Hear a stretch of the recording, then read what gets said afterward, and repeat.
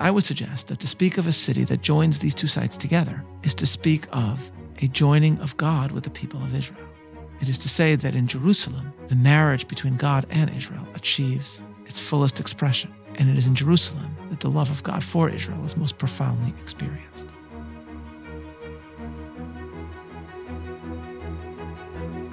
Welcome to Bible 365, episode 226, The Songs of Ascent and the Joy of Jerusalem. I'm Meir Soloveichik. In her memoir, Professor Ruth Weiss describes how once, in the 1970s, after attending a wedding in Tel Aviv, she had a conversation with a Yiddish writer about Jerusalem. Professor Weiss writes, quote, "Unable to stay over in Tel Aviv, I had arranged for a ride back to Jerusalem and was joined by the Yiddish writer Leib Rochman, who was also returning that night. On our way, I said how glad I was for his company and his decision not to stay the night with the others who had arrived with us earlier. Oh, he explained, since arriving in Israel in 1950, I have never spent a night away from Jerusalem. I am her jealous husband. No matter how late, I make sure to return to her before dawn."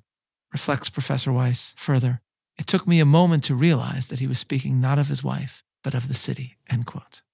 So Professor Weiss tells us, in my recorded conversation with Professor Weiss about her memoir, which we have sent to you and from which I learned so much, we have a longer discussion about the religious significance of what Rochman said. But for now, let us describe who Leib Rochman was. And here we will quote a man who lived near Rochman in Jerusalem, the great Talmudist Rabbi Aaron Lichtenstein. Citing Rochman's memoir, B'damayach Chayi, By Your Blood You Shall Live, Rabbi Lichtenstein writes, quote, "I have often recounted the story of my neighbor, Rabbi Leib Rochman, who was in his 20s during the Holocaust. He grew up in a religious home but abandoned observance before the Holocaust. In his book B'damayach Chayi, he described how he hid from the Nazis in a pile of straw. In his hiding place, it was difficult to maintain any sense of time. Nevertheless, one afternoon he realized it was Shabbat, and he recalled the town in which he had lived, the synagogue and the third meal on Shabbat afternoon, the singing and the special atmosphere. He asked himself, who is now in that town singing? The answer was, no one. They had all been murdered, and he was the only remnant of the town left in the whole world. At that moment he decided that what the enemy had annihilated, he would nurture and develop, and he returned to the religious life that he had abandoned." End quote. This was Leib Rochman. This was the man who, as he told Professor Weiss, was a jealous husband of Jerusalem, a man whose memories of the horrors of the past enhanced, as we shall see, the preciousness of having Jerusalem return to the Jewish people in the present.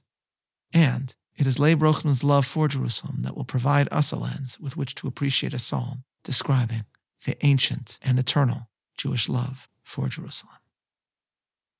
We now start studying 15 psalms that each begin Shir HaMa'alot, a phrase that can be rendered a song of degrees or, as I prefer, a song of ascents. The phrase's meaning is mysterious. Perhaps it refers to the fact that these psalms were sung by pilgrims as they ascended to the temple during the holidays. Or, as Rashi writes, because they were sung by the Levites that stood on the steps overlooking the temple courtyard. Many of these psalms are about Jerusalem and the temple, and today we study one of the most famous. This is Psalm 122, a song of ascents. "I was glad when they said unto me, let us go into the house of the Lord. Our feet shall stand within thy gates, O Jerusalem. Jerusalem is built as a city that is compact together. Whither the tribes go up, the tribes of the Lord, unto the testimony of Israel, to give thanks unto the name of the Lord. For there are set thrones of judgment, the thrones of the house of David. Pray for the peace of Jerusalem. They shall prosper that love thee. Peace be within thy walls and prosperity within thy palaces. For my brethren and companions' sake, I will now say, peace be within thee. Because of the house of the Lord our God, I will seek thy good." The psalm thus describes the tribes of Israel ascending to the temple.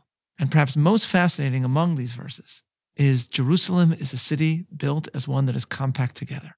A more literal rendering of the Hebrew, Ke'ir shechubra la yachdav, might be a city whose parts are joined together. What does this mean? In what way is Jerusalem a city of parts that are joined?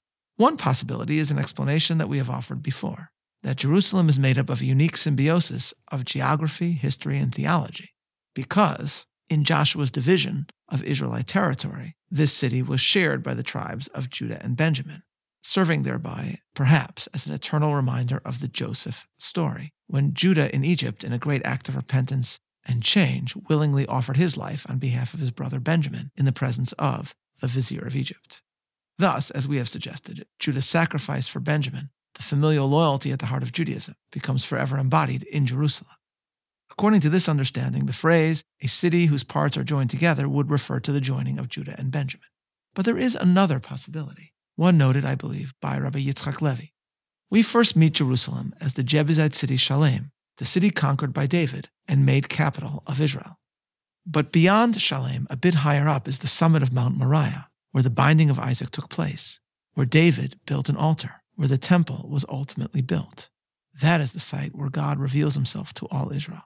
And that ultimately is the most important part of what becomes known as Yerushalayim, Jerusalem.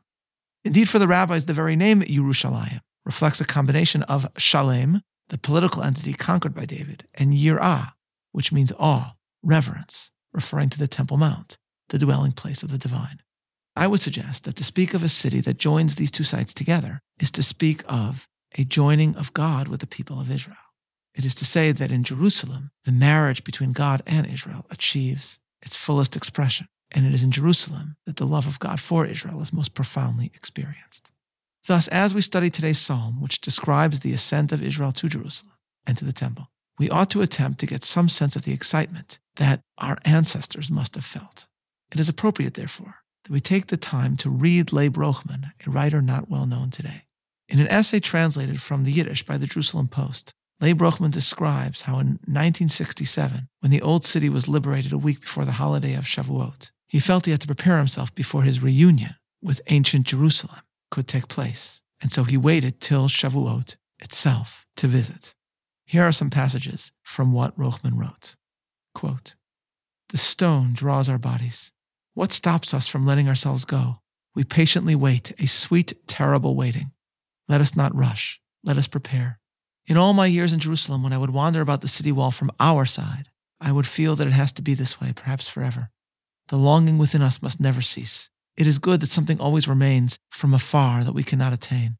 But now everything is open. Over the walls of the city wander its guardians. They stand above it day and night. We squeeze our eyes shut even more strongly. We want the dream of all generations to continue within ourselves." Rochman then tells us, "The entire night of Shavuot, Jerusalem was tense. It was hard to sleep. In the houses, lights burned the entire night. Even children in their cribs and the elders in their beds could not fall asleep. Mothers remained clothed in their dresses and slippers. Girls didn't undo their hair. The synagogues and schools were overflowing.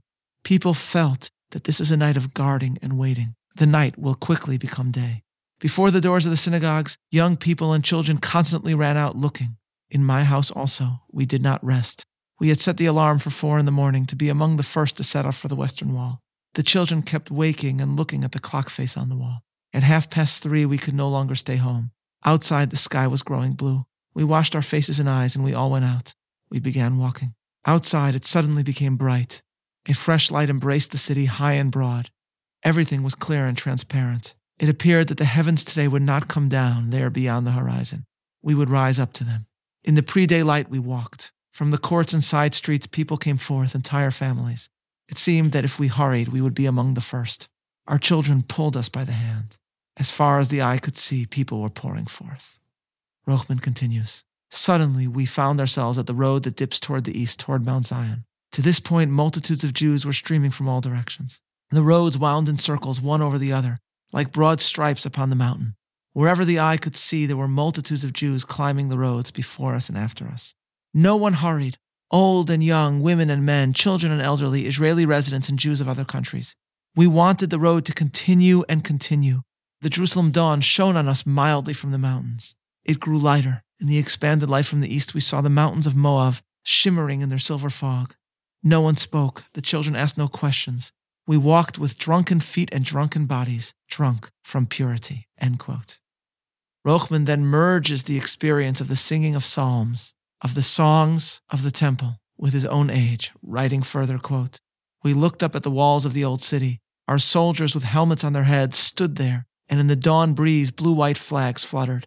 We saw soldiers with prayer shawls on their shoulders, and over their shoulders rifle barrels. It seemed that these were no longer soldiers on the walls of Jerusalem, but the Levites on their watch, carrying the keys, and that at any moment they would burst into the song of the day. We looked and were no longer amazed. We would not even wonder if we now saw with our own eyes the dead rise from the graves. The sound of our feet was a wave of song bursting forth. Everyone walked calmly, not hurrying. Jews from all Jerusalem synagogues and schools carrying Torah scrolls." End quote. Rochman then describes walking with his daughter into Jerusalem and, remembering the horrors of the past, he reflects on the present. Quote, "At that moment I feel a great joy of reward spread within me. I, the Jewish child of the Holocaust, merited to be here at the renewal. Now perhaps I need nothing else. I would like to run to the mass graves of those who were close to me, to tear at them, wake them, and shout out the good news. I myself have seen all this. I am a witness. I am carried between the two, the Jewish Holocaust and the renewal, here and now." Someone again sings out, "Happy are we that we have merited this. I am filled with feeling. I shut my eyes.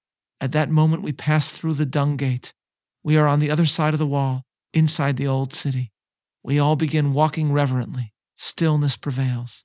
The walls and houses rise high above us. We are low between them. Nearby, over the roofs, hover the foreign domes. We already feel the atmosphere of the Western Wall. Our speech is taken from us. We do not yet see it, but we know that it is here." End quote. Rochman arrives at the Western Wall. His hands cover his eyes, and he concludes, quote, "We take in ourselves the roar of our heart, the heart of every man, which rises, and for the first time breaks forth." End quote. Today, we often take our own entry into Jerusalem's gates for granted, but Rochman did not, truly understanding in an elemental way the site into which he entered. Jerusalem, a city whose parts are joined, for there the tribes of Israel will ascend. The Western Wall is not the Temple Mount. It is not the house of God. It is adjacent to it. But Rochman's memories of the past and his appreciation of the miracles of our age give us a sense of what it will mean when we will be able to sing the Psalms of Ascent as we enter the temple itself. May we experience this moment soon. This is Meir Soloveichik. Looking forward to learning together next week. Wishing you a Shabbat Shalom. Signing off.